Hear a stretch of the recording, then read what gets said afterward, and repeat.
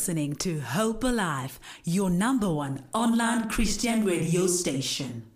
It's exactly 15 minutes before 7, and that was Sounds of We Will Worship featuring Kaeli Hlemazia with Mlondolozi, ushering us perfectly into our daily motivation segment. And I am happy to let you know, or rather happy to announce, that Usis Lulama is finally joining us on the line. It has been a long time. Good morning, Sis Lulama. How are you doing this morning? Good morning, Sue. I'm fine, thanks. How are you? I am good. I'm really, really good. I'm excited that you are back. We really missed hearing your voice. I'm excited too. Yeah. I miss you guys so much. We miss you too, man. We miss you too. But hey, who's more excited than hearing you? Who is more excited to hear your voice than myself? It is our listeners, and that's because we know that God is about to speak through you, and we simply cannot wait to hear what God has to say. Over to you, Sis Lulam. Okay then, thanks, Lou. So I greet all the listeners today in the wonderful name of my Lord Jesus Christ, and I do pray that you will be blessed by this word. Well, my message today, I want to start it off by reading a scripture from Psalm 111, Psalm 111, verse 10. And it says that the fear of the Lord is the beginning of wisdom. A good understanding have all those who do his commandments, and his praise endures forever. I want to start off by telling a story. And the story is, it's got a title that says, Are You in a Hole? Who fell into a disused manhole. As hard as he tried, he could not find a way out. And beyond help, he began to call out loudly for someone to come to his rescue. Eventually, a doctor came that way. The doctor saw the man stuck in the hole, wrote a prescription, dropped it into the trapped man, and went on his way. Sometime later, a priest also heard his cries for help, wrote a prayer on a slip of notepaper, and dropped it into the hole. But then a homeless man arrived at the manhole. He assessed the situation, and he jumped down, joining the man in the hole. The man that was trapped in the hole says, What a stupid thing to do. Now we're both trapped down here. Not so, the homeless man replies. It says, No, that's not true. I've been here before, and I know the way out. As we read the story, it might in the beginning sound much like the parable of the Good Samaritan, but the difference here is that this story is not about doing good or about human kindness or ubuntu, but rather it is about the human condition. It is about the way we choose to think or react or feel. The story is about that and what Christ has done about it. For most of us, we all are, or at some point in our lives, we were in one way or in another in a hole. And at times, this hole was of our own making. At other times, people are we in these holes due to circumstances or conditions beyond, our control. And this is when we feel all alone or detached from the world or the people around us, and we feel like we are stuck, in a helpless place. And no matter what we're trying to do, no matter what help we seek, it doesn't seem to help get us out of this dark and lonely hole. And in the story, we hear that a doctor came through with a prescription, later a priest with a prayer. But it was only the homeless man who actually had the solution of getting the men out. That message here is that homeless man was Jesus. It was Jesus who's been in the human condition himself, in that hole, and he knows the way out. The trapped man says to the homeless man when he jumps in and joins him in the hole, What a stupid thing for you to do, for you to jump in here, and now we're both stuck here together. And I think that when we come to the end of our lives and we get to see what Jesus really left behind in heaven, for us, the riches of heaven, the abundance, the peace, the joy, the love that he left there to come down here and dwell among men, we would really be shocked and amazed. I think some people will even utter the words of this trapped man and say, Wow, you really left all of that, to come here to this earth for me, even if we, you know, now while alive, if in one way or another, God had to just show us the real heaven, not what we see in movies. But I think if we really had to come, you know, to know what heaven was really like, some people would even say, wow, Jesus, that was stupid of you. Did you really just leave such a perfect heaven for this evil and for this imperfect world? But what people don't understand is that that's the whole point. That is how much he loves us. And that is that he was willing to leave such a peaceful and an all-loving, perfect, abundant, wealthy home to come down here to save us, to show us the way and to give us life and a life in abundance.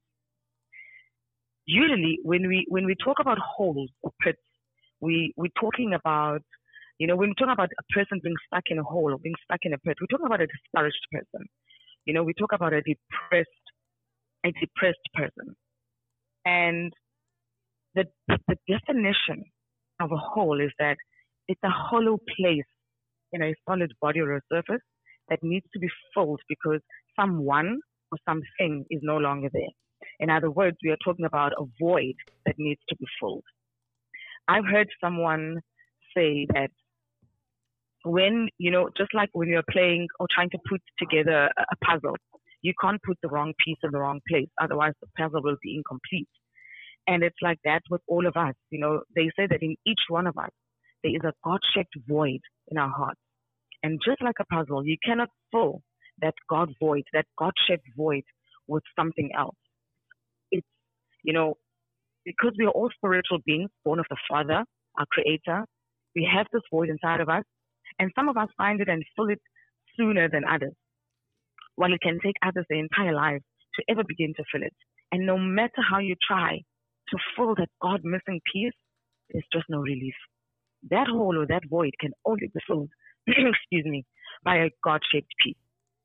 So what am I saying? That only God can fill the emptiness and that void. And that if we try to put anything else in it, it won't fit. Meaning, it won't fill the need that we have inside of our hearts. Only God can bring us to true peace and joy. A God and a Father that we get to know through our Lord and Savior, Jesus Christ. In the book of John, Jesus says that he is the way, that he is the truth and the life, and that no one can come to the Father except through him. And in chapter 7 of the same book, he says that if anyone is thirsty, come and drink, because he is a God who cares about our needs, our problems, and our burdens. In the book of Matthew, Jesus says, come to me, all of you who are weary and burdened, and I will give you rest. Take my yoke upon you and learn from me, for I am gentle and I'm humble in heart, and you will find rest for your souls. For my yoke is easy and my burden is light. We are even taught to cast our burdens unto the Lord, and he will take care of us. You know, most of us, unfortunately, go through life entirely in our own strength. These scriptures, come to me, all of you are weary and burdened. You know, cast your burdens upon the Lord. These are open invitations by Jesus that if you're tired and struggling, he will give you rest. But unfortunately, we go through life entirely in our own strength. We don't draw strength and power of the Holy Spirit. And as a result, we burn ourselves out and we end up exhausted because we rely on our own strength and because we rely on our own efforts. Life can get very hard and we carry the weight of our world upon our shoulders. I read somewhere that God is looking to add his super to our natural so that he can produce his supernaturalness, you know, in our lives. And it is when we are in him that we truly find rest. After all, he did say that many are the trials and tribulations on this earth, and that in this world we will go through problems and we will suffer, but that we shouldn't worry because he has already overpowered the world. He has already conquered this world. So in him we have rest. My opening scripture, Psalm 111 verse 10, it says that of all wisdom is the fear of the Lord. to fear the Lord is the beginning of all wisdom. What is the fear of the Lord? It is not a fearful dread or a terror. Rather, it's the utmost respect for him and the fear of displeasing him. Often, though, we are afraid of the wrong things in life, and we're not the right things, or rather maybe not the right one. Many people do not give God the reverence that he is worthy of. Yet, we are taught that the fear of the Lord is the beginning of all wisdom. We should seek God, not only for our comfort, but for who he is. We need him in our lives, and we need to start seeking him and wanting him, getting to know who he is, so that we can live his lives that we are chasing after. He said in his word that he didn't give us a spirit of fear, but he's given us one of courage. So then we shouldn't fear nothing else. We shouldn't fear anything. Only him, having utmost respect and reverence for him. And like David, we will also get to testify that he got us out of the pit. In Psalm 40, verse 2, David says that God rescued him out of that dark and miry pit of despair.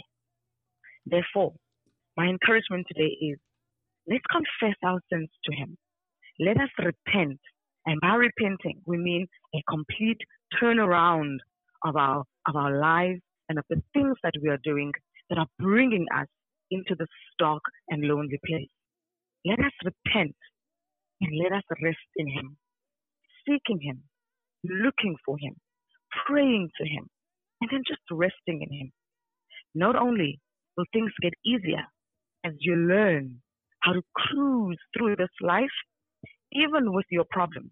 Because now remember, Jesus doesn't promise us a problem-free life. It doesn't mean that just because you're in God, now life is going to be problem-free. But when you are with him and when you are in him, you are able to go through life with your problems and all, but with peace and with a joy in your heart.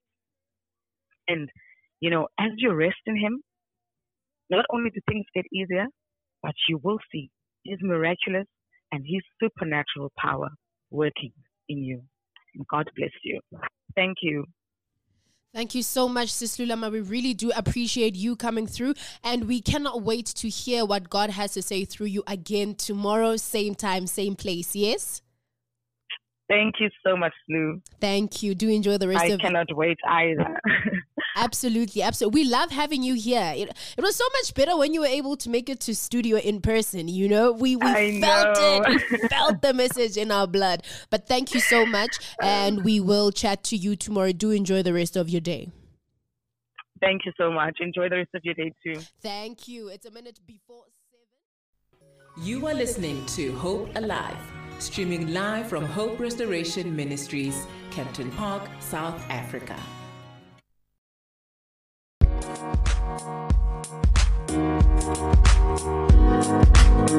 Thank you.